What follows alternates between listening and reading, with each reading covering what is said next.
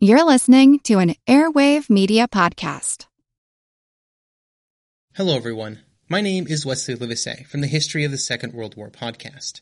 Join me on a journey through the most destructive conflict in human history, a journey that will take us not just through the famous campaigns and cataclysmic battles, but also to the lesser well-known corners of the war that touched millions all over the world, as we try and answer not just the questions of what and where, but how and why. You can find History of the Second World War on all major podcast platforms or at historyofthesecondworldwar.com.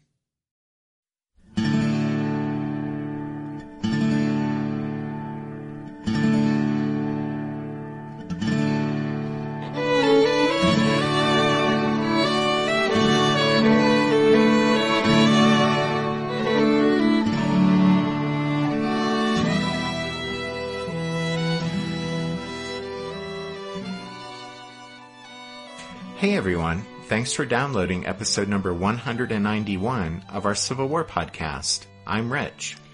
And I'm Tracy. Hello y'all, welcome to the podcast. When we left off last time, it was late on Tuesday, September 16, 1862, the night before the Battle of Antietam. As y'all will recall, on Tuesday afternoon, George McClellan had ordered Joseph Hooker's First Corps to cross Antietam Creek.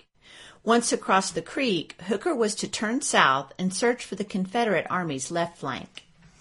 It was already late in the day, and the sun was going down, as Federals of George Meade's division of Pennsylvania Reserves, advancing down the Smoketown Road, clashed with John B. Hood's Confederates in and around the East Woods. The Yankees of Truman Seymour's brigade gained a lodgment in the woods, but then darkness brought a halt to the fighting there north of Sharpsburg. Earlier, after crossing the Antietam, Hooker had expressed concern over the vulnerability of his lone corps there on the west side of the creek, and in response, McClellan had given orders for Joseph Mansfield's 12th Corps to cross over and support Hooker. It was understood that during the upcoming battle, Hooker would be, in effect, a wing commander, in overall command of all Union troops on that part of the battlefield. In any case, it was well after nightfall and raining before the troops of the 12th Corps had crossed the creek, moving in the 1st Corps' wake. And then, after stumbling around in the dark for a while, they finally stopped and took up a supporting position about a mile or so to Hooker's left and rear. Meanwhile, on the Confederate side, Hood persuaded Stonewall Jackson to let him pull back his 2 brigades from their advanced positions so that in the morning they could cook something hot to eat for the first time in days. Stonewall allowed Hood's men to go into reserve, moving up 2 other brigades in their place to face the Yankees. But Jackson told Hood that he must bring his men forward on the double if he called for them in the morning. And so the stage is finally set for the Battle of Antietam. George McClellan thought he had won a great victory at South Mountain, and all he would need to do after that was go through the motions of a pursuit and watch in satisfaction as the defeated rebels fled back across the Potomac to Virginia. But then Robert E. Lee had failed to play his part in that, and had instead stopped and made a stand at Sharpsburg. Now, to prove he was a general who could plan and fight and win battles, Little Mac would have to cross the Antietam and attack Lee. For Lee's part, he didn't stand and fight at Sharpsburg because he was cornered and forced to it. He could have continued his retreat from South Mountain and almost certainly safely recrossed the Potomac into Virginia. Instead, Lee stood his ground north of the river and dared McClellan to attack him. On the face of it, this made no sense, since by all logic, Lee's strike north lay in shambles after the Confederate defeat at South Mountain. And even when the Confederate Army was reunited at Sharpsburg, Lee would have less than 40,000 men to face a Union Army that had almost double those numbers. And the troops Lee did have were in wretched physical condition. But there was one advantage to Lee daring McClellan to attack him. Confederate E. Porter Alexander later explained this advantage, writing, quote, "There is a single item, but it is an important one. After admitting that McClellan brought an army superior in number and equipment to the battlefield, Alexander then noted that, quote, "But he brought himself also." Perhaps the anticipation of that fact encouraged Lee to risk the odds. And we agree with that assessment. To Lee's way of thinking, the fact that Little Mac was the enemy commander was the great equalizer. And so Robert E. Lee made his stand behind Antietam Creek because he was sure beyond doubt that he could defeat George McClellan on any field of battle.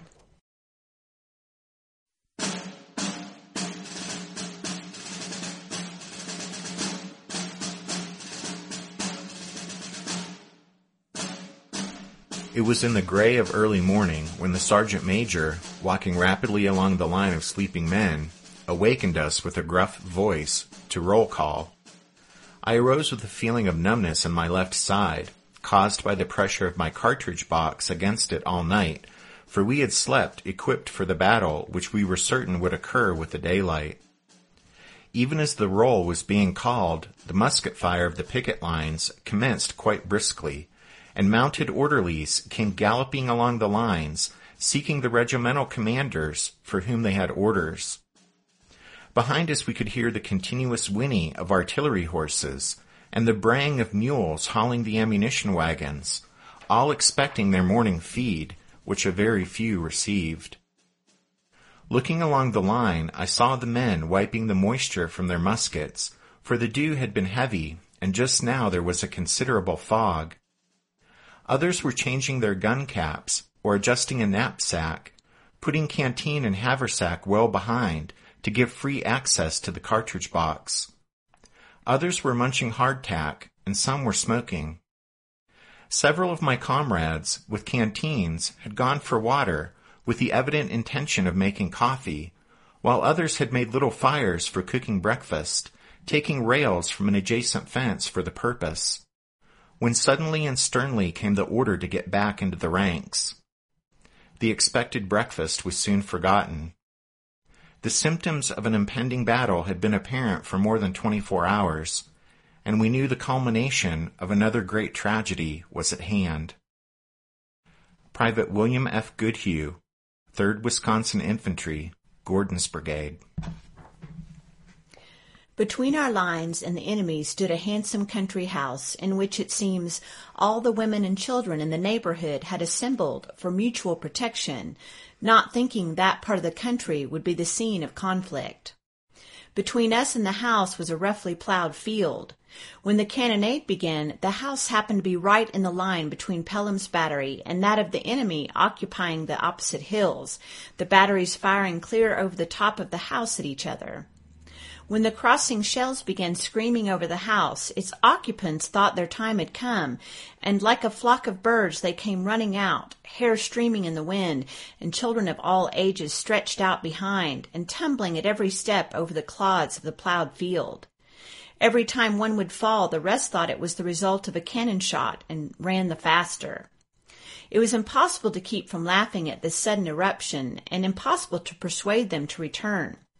I galloped out to meet them and represented to them that they were safe, probably, where they had been, but it was no use, so swinging up before and behind me as many children as my horse could carry, I escorted them to our lines and quieted the fears of the party, assuring them that they were not in danger of immediate death.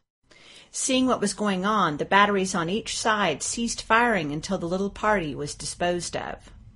Captain William W. Blackford, Staff, Major General Jeb Stuart.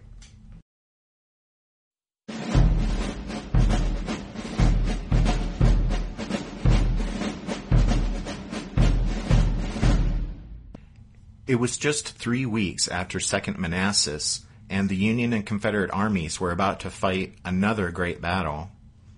In his book, Landscape Turned Red, Stephen Sears writes, quote, "The Antietam battlefield, as it gradually emerged in the foggy half-light of dawn on Wednesday, September 17, 1862, was a largely anonymous landscape, except for such casual, everyday designations as this farmer's woodlot, or that farmer's lane, or someone else's cornfield. The war would change all that. imprinting names of its own for the historical record, names like the East Woods, the West Woods, the Cornfield, the Sunken Road. The new names were every bit as mundane as what the local people had called these places. But for the thousands of men who would fight desperately there, and for countless others, north and south, who were touched at second hand by the struggle, they would echo forever in the mind, terrible and heroic and melancholy. Sears goes on, saying, quote, "For the moment, in that first gray light of morning, the names were just names, without echoes to them. Shortly after 5, as the sky began to lighten, Joe Hooker rode up to the picket line to inspect the ground in front of his First Corps. His objective was easily chosen, a raised, open plateau just to the east of the Hagerstown Turnpike and a mile from where he was standing. It was thickly ranked with Confederate guns, and visible just across the turnpike from it was a small, plain, whitewashed building set into a patch of woods. Many of the soldiers took it for a schoolhouse, but it was in fact a church of the German Baptist Brethren, a gentle and pacifist sect that shunned such vanities of the world as church steeples, and whose baptism by total immersion led people to call them Dunkers. If General Hooker could seize the plateau and the area around the Dunker Church, it would mean a breakthrough." The woodlot on the west side of the turnpike, the West Woods, ran from the church northward along the pike for some 300 yards, where it was cut back to make room for 2 roadside fields planted in clover. Behind these fields, the woods continued north in an irregular strip to a point halfway between the church and the First Corps' jumping-off position on the Joseph Poffenberger farm. At that halfway point, the prosperous farmstead of David R. Miller straddled the Hagerstown Pike, with barn and haystacks to the west, and house and kitchen garden and orchard to the east. Just beyond the house and orchard, Hooker could see Miller's 30-acre cornfield, the corn taller than a man and ready for harvest. The Miller cornfield, soon to gain a terrible fame as the cornfield, extended eastward to the edge of another woodlot, the East Woods, where Hood's Confederates and Meade's Federals had clashed the evening before, and where nervous pickets kept up a brisk exchange of fire throughout the night. Hooker's plan was to attack due south toward the Dunker Church along the axis of the Hagerstown Turnpike. The division of Abner Doubleday would advance on the right along the pike and through the Miller farm toward the West Woods. Doubleday had succeeded John Hatch in command of the division after Hatch was wounded at South Mountain. James Ricketts' division on the left would advance through the cornfield and the East Woods. George Meade's division, minus Truman Seymour's brigade, would back them up in the center. Remember that Seymour had held his position in the East Woods through the night. Right. Well, anyway, Fighting Joe Hooker had told McClellan that he would attack at first light on Wednesday morning, and he kept his word. As was mentioned just a moment ago, Hooker's goal was the Dunker Church and the open ground just to the east of the church. Hooker no doubt concluded that if he could seize that area, he would be a fair way toward rolling up the enemy flank here on the northern end of the battlefield. But the 8,600 men of the First Corps would open the battle here on this part of the field on their own, since there was no plan for a coordinated attack with Mansfield's 12th Corps. As a division commander on the peninsula and at Second Bull Run, Hooker had maneuvered 3 brigades of infantry with energy and skill, leading from the front to encourage his men by example and to maintain control of his units in the midst of the stress and confusion of battle. A good corps commander needed those skills, as well as others. It was difficult enough for a general experienced in divisional command to quickly grasp and master the technique of corps command. Hooker, however, had led First Corps for less than 2 weeks, and in its only major combat, at South Mountain, Hooker had been subordinate to Burnside. Now, for the Battle of Antietam, McClellan had assigned Hooker the semi-independent command of a 2-corps wing, which made him responsible for coordinating the action of all the Union troops on the northern sector of the battlefield. In his book, The Long Road to Antietam, Richard Slotkin notes that rather than acting like a wing commander, quote, Hooker handled the assignment like a corps commander. He chose his objective, and half an hour before sunrise, his aides delivered the orders that would organize his own 3 divisions for an assault. Not until all that was done did an aide carry to General Mansfield the order to bring 12th Corps forward to support 1st Corps' attack. By the time the order was delivered, however, 1st Corps was already heavily engaged. Slotkin continues, saying, quote, Mansfield needed more guidance than that. He was nearly 60 years old, had only commanded his corps for 48 hours, and had not exercised field command for 15 years. Hooker should have conferred with him well before dawn to make certain he understood the lay of the land, the planned course of action, and 12th Corps' role in it. Lacking such preparation, Mansfield understood the order to support Hooker's attack only in the most general terms. He was unsure about how, where, and when Hooker wanted his support.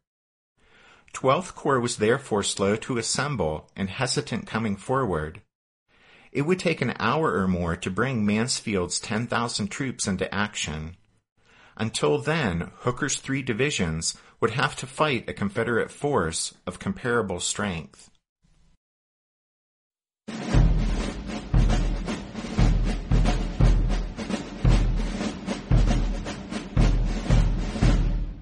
Want to learn how you can make smarter decisions with your money? Well, I've got the podcast for you. I'm Sean Piles, and I host NerdWallet's Smart Money Podcast.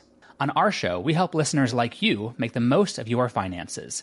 I sit down with NerdWallet's team of nerds, personal finance experts in credit cards, banking, investing, and more. We answer your real-world money questions and break down the latest personal finance news. The nerds will give you the clarity you need by cutting through the clutter and misinformation in today's world of personal finance. We don't promote get-rich-quick schemes or hype unrealistic side hustles. Instead, we offer practical knowledge that you can apply in your everyday life. You'll learn about strategies to help you build your wealth, invest wisely, shop for financial products, and plan for major life events. And you'll walk away with the confidence you need to ensure that your money is always working as hard as you are. So turn to the nerds to answer your real-world money questions and get insights that can help you make the smartest financial decisions for your life. Listen to NerdWallet's Smart Money Podcast wherever you get your podcasts. History never says goodbye. It just says, see you later. Edward Galeano was right when he said that. Events keep happening over and over again in some form.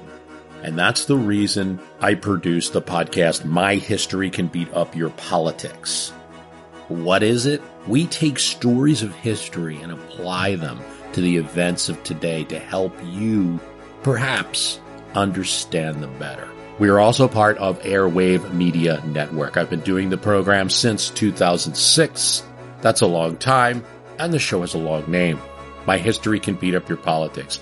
Find me wherever you get podcasts.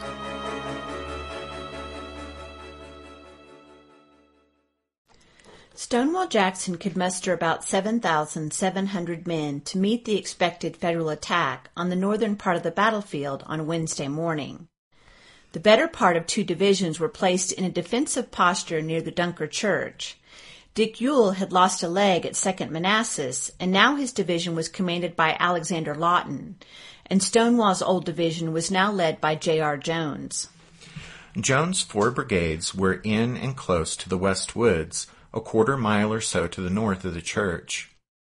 Lawton had 1 brigade in a pasture immediately south of the cornfield, and another in line farther to the east, extending across the Smoketown Road and over onto the farm of Samuel Mumma. Early on the morning of the 17th, the Mumma farmhouse was already a battlefield landmark of sorts, since the Confederates had just put it to the torch so it wouldn't be used as a strong point by Yankee sharpshooters, and now a tall pillar of black smoke rose into the morning sky. The rebels' north-facing battle line was about 3/4 of a mile long. Lawton's 2 remaining brigades, plus the 2 brigades of Hood's division, were in reserve in the West Woods. Skirmishers were posted well to the front on the Miller Farm and in the East Woods, but except for a few rebel skirmishers at its southern edge, the cornfield itself was empty of Confederates. Confederate Colonel Stephen D. Lee, who was no relation to General Lee, had crowded 4 batteries from his artillery battalion onto the plateau-like area just to the east of the Dunker Church, and from there his guns had a clear field of fire to the north and east. However, the most commanding high ground here on the northern part of the battlefield was Nicodemus Heights, west of the Hagerstown Turnpike. Jeb Stuart and the very capable commander of his horse artillery, Captain John Pelham, had positioned 14 guns on the hill, where they were in a perfect spot to bombard the Yankees in the flank as they advanced. Stonewall Jackson sent Jubal Early's brigade from his thin reserve to protect this key spot. Federal officers would repeatedly complain about the devastating rebel cannon fire from Nicodemus Heights early on in the battle, but other than counter-battery fire from Union guns, nothing was done about it. For some inexplicable reason, Hooker apparently never gave a thought to seizing this key piece of high ground on his right flank, either to deny it to the Confederates or to post Union cannon there. Many historians consider Hooker's failure to recognize the importance of Nicodemus Heights as perhaps his worst mistake at Antietam. Lieutenant A.W. Garber, commanding one of Stuart's batteries on Nicodemus Heights, would later lay claim to firing the opening shot of the Battle of Antietam on Wednesday morning. Well, be that as it may, Stuart's guns and Doubleday's were blazing away at each other soon after 5 a.m., that is, just as soon as it was light enough to see targets. After the rain overnight, the day dawned overcast and a patchy ground fog lingered in the hollows and woodlots, hampering visibility for a time. But soon enough, S.D. Lee's rebel batteries near the Dunker Church joined in, as did the big Federal guns east of the Antietam.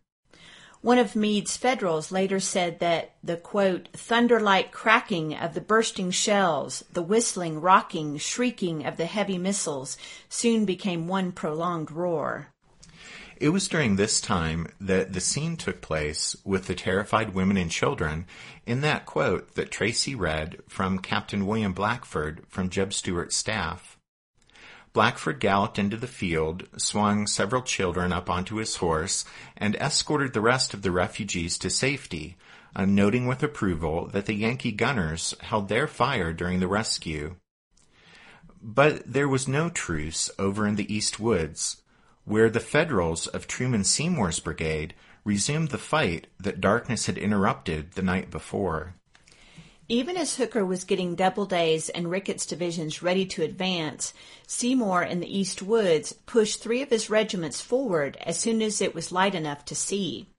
The Pennsylvanians drove ahead until they reached the southern edge of the woods, and from there, from behind trees and a snake rail fence, they opened a sharp fire on the Confederate line in a plowed field on the Mumma farm. The rebels Seymour's men were firing at were from Isaac Trimble's brigade, which was now being led at Antietam by Colonel James Walker after Trimble was severely wounded at 2nd Manassas. Walker's Confederates crouched in the dirt or took cover behind the Mumma family graveyard to return the Yankees' fire. When the 13th Pennsylvania Reserves, the Bucktails, started to run out of ammunition, they were ordered to pull back. But the colonel of the regiment alongside the Bucktails, seeing them withdraw, mistakenly also started his men toward the rear and out of the fight. Walker's rebels then drove back the 3rd of Seymour's regiments and won some relief, but not much, because within a matter of minutes, a fresh Federal battle line came marching south through the Miller cornfield.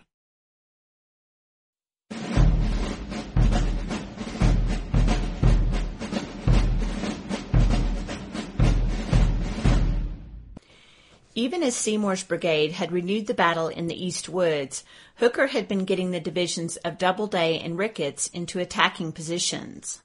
On the Union left, Alfred Duryea, with 3 regiments of New Yorkers and 1 of Pennsylvanians, would lead off for Ricketts, while to their right, a brigade of Westerners, 3 Wisconsin regiments, and 1 from Indiana, commanded by John Gibbon, would spearhead Doubleday's advance. As soon as Ricketts' columns, forming the left wing of the First Corps' assault, cleared the cover of Joseph Poffenberger's woodlot, soon to be better known as the North Woods, S.D. Lee's rebel gunners down near the Dunker Church spotted them and opened fire on them with shells and solid shot. Dozens of Yankees, as they advanced southward, were knocked out of the ranks before they were on the battlefield 5 minutes.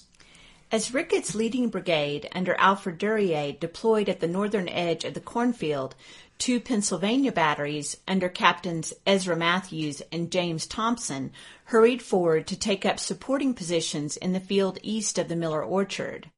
These Federal cannon quickly started to duel with Lee's batteries near the church. A few of the Yankee guns did take the time to throw a few precautionary rounds of canister into the cornfield, and then about 6 a.m., Duryea's 1,100 men started to advance through the head-high corn. Colonel Marcellus Douglas had his brigade of Georgians posted in the rolling pasture south of the cornfield, with some of the men sheltered behind fence rails they had torn down and piled up.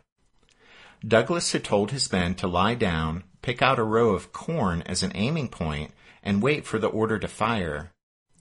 When Duryea's New Yorkers and Pennsylvanians came out of the corn, the Georgians rose up and delivered a surprise blast of musketry that shattered the Yankees' first rank. More Federals pushed forward over the dead and wounded of their first line to return the Confederates' fire, and in what would become a common scene on this bloody day, the 2 battle lines stood facing each other in the open, blazing away just as fast as they could fire and reload their muskets. With no wind to speak of that morning, clouds of dirty white smoke hung low in the air over the pasture and the cornfield. Finally, neither side could take the strain of standing there in the open any longer, and, as if by mutual consent, both Confederates and Federals found what shelter they could, or simply dropped to the ground and continued firing. Walker brought most of his brigade over from the Mumma Farm across the Smoketown Road to shelter behind a rocky ledge in the pasture to join the fight against the Yankees at the edge of the cornfield. There, the fire of the 12th Georgia, 21st Georgia, and 21st North Carolina, added to that of Douglas's Georgians, caught Duryea's Federals in a deadly converging fire.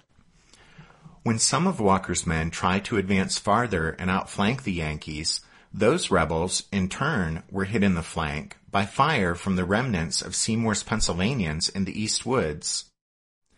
When Walker gave the order to advance, he'd noticed that just a few of the men in the 12th Georgia responded. The rest remained on the ground behind the rocky ledge. Riding over to see what the problem was, Walker found only dead and wounded. The 12th Georgia had taken 100 men into the battle, and now only about 40 remained unhurt.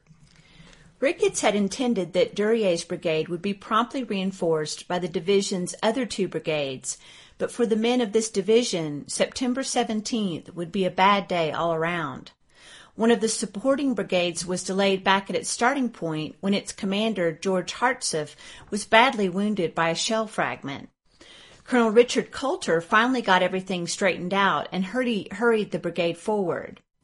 Ricketts' other brigade was thrown into confusion when the colonel in command, William Christian, suddenly lost his nerve and fled the battlefield.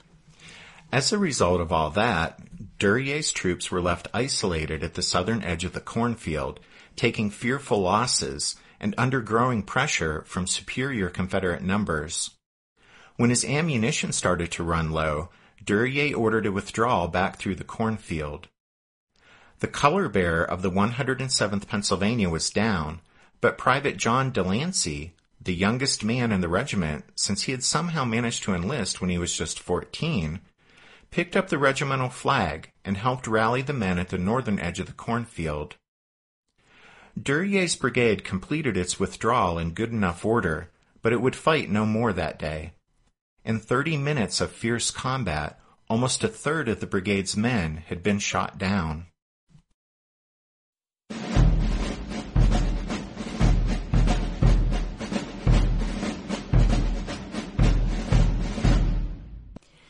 At least in piecemeal fashion, Ricketts' remaining 2 brigades of Federals pushed through the cornfield and the East Woods to the killing ground at its southern edge. While Christian's brigade was trying to sort itself out after its commander fled, Hartsuff's troops under Colonel Coulter emerged from the cornfield and the East Woods to meet a blizzard of Confederate fire.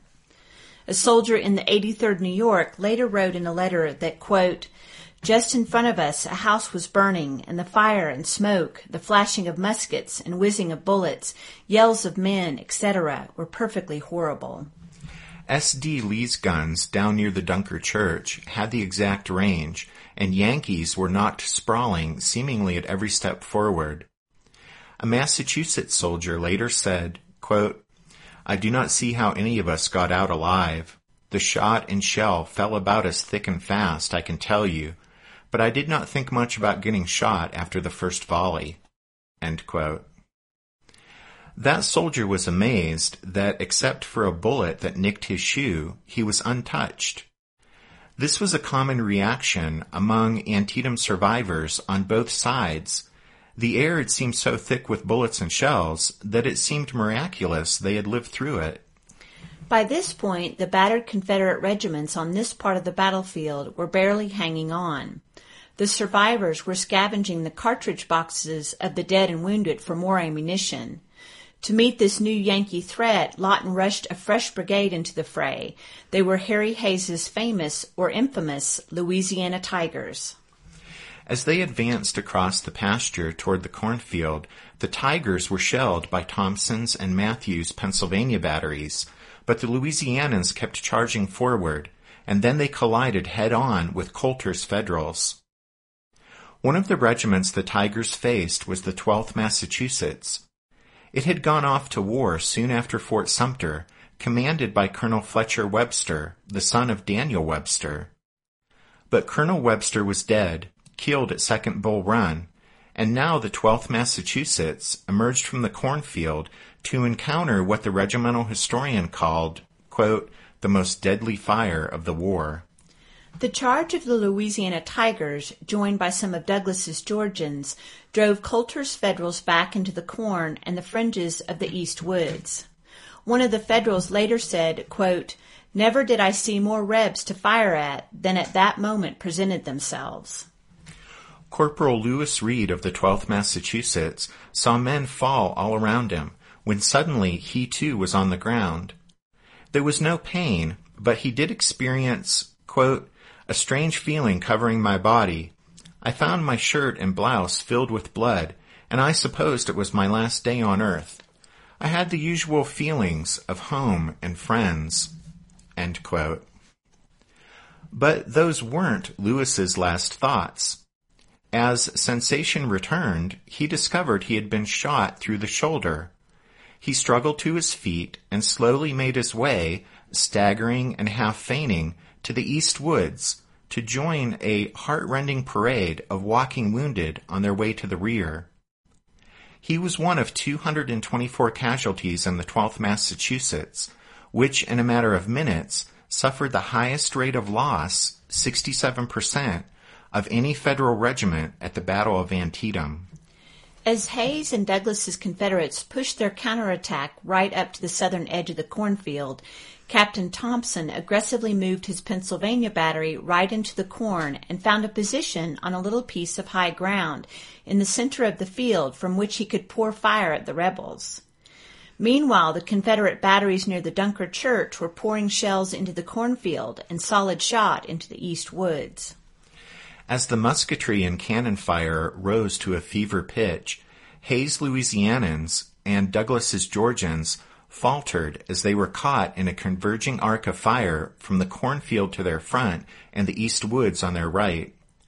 Colonel Douglas was killed, and every one of Hayes' regimental commanders was down, and finally the surviving Confederates drifted back to what cover there was behind the piles of fence rails and in the dips of ground and rocky outcroppings in the pasture. From there they kept up a steady fire on the rapidly thinning Federal ranks in the corn and in the woods. By now, the infantry fight on this part of the battlefield was something over an hour old. At 7 a.m., Ricketts' 3rd Brigade finally advanced through the East Woods. After Colonel Christian's shameful flight to the rear, the brigade was now led by Colonel Peter Lyle of the 90th Pennsylvania. As the brigade finally moved forward, Coulter hurried back from the front line, found Lyle, and called out, "For God's sake, come and help us out." Coulter's wrecked formations were pulled back, and Lyle's men took their places, continuing the murderous exchange of fire with the rebels to the south of the cornfield. When the order was given to withdraw, only 32 men of the 12th Massachusetts were still on their feet to escort the colors to the rear.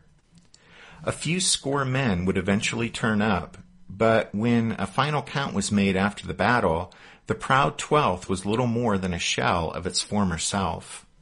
While the 12th Massachusetts had the terrible distinction of suffering the highest casualty rate of any federal regiment that day, 67%, losses among the Louisiana Tigers were very nearly as great, 61%. For the moment, although the fire hardly slackened, the battle in the eastern part of the cornfield and the East Woods was stalemated. Through an unfortunate series of circumstances, the attacks of Ricketts' 3 brigades were made piecemeal without any coordination, and the Confederates were able to counter each Federal move. Nor had the Federals been able to make their overall superiority in artillery felt. From their excellent position near the Dunker Church, S.D. Lee's rebel cannon had played a major role in breaking up Ricketts' attack. While Hooker's left wing under Ricketts was making its fight in the eastern part of the cornfield and the East Woods, Doubleday's division moved forward and took the offensive on Hooker's right in the area of the Hagerstown Turnpike. But that part of the story will have to wait until next week.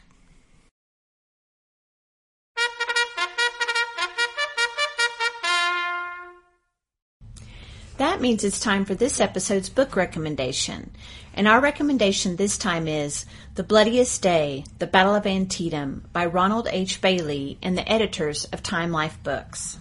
This is a part of the classic Time Life series of books on the major battles and campaigns of the Civil War. And a lot of you are probably familiar with this series. The books have those distinctive silvery gray colored covers.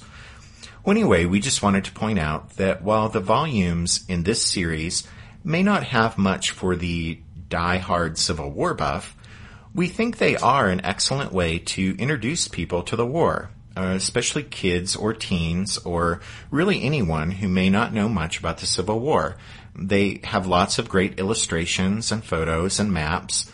Now, they are long out of print, but they're still easily picked up on eBay, for example. So there you go. Don't forget you can find all of our book recommendations if you head over to the podcast website, which is www.civilwarpodcast.org. Oh, and by the way, we've mentioned Abner Doubleday before on the podcast. In fact, he was a U.S. Army officer at Fort Sumter at the start of the war. But here at Antietam, he's leading one of Hooker's divisions. And for those of you perhaps just joining us on the podcast for Antietam, we'll just point out again that Abner Doubleday did not invent baseball. Abner Doubleday did not invent baseball. Although baseball was a very popular pastime with soldiers of both armies during the Civil War. In fact, we may do a members episode sometime about baseball and other activities that the men engaged in for fun. But speaking of members episodes, we want to thank the newest members of the Strawfoot Brigade, Tim and Ted and Adam. And Braden and Raphael and Rick. And John and Sarah. Thanks to one and all. And a big thank you to Kip and Jonathan for their donations this past week. As we close, just a reminder that the music you hear at the beginning and end of every episode is from the song Midnight on the Water, and we use it with the kind permission of Spiritwood Music. Besides Midnight on the Water, Spiritwood Music has lots of other great songs, which you can find on iTunes and Amazon and Google Play. Thanks for listening to this episode of The Civil War, 1861 to 1865, a history podcast. Tracy and I do hope you'll join us again next time as we continue with the story of the Battle of Antietam. But until then, take care. Thanks, everyone. Bye.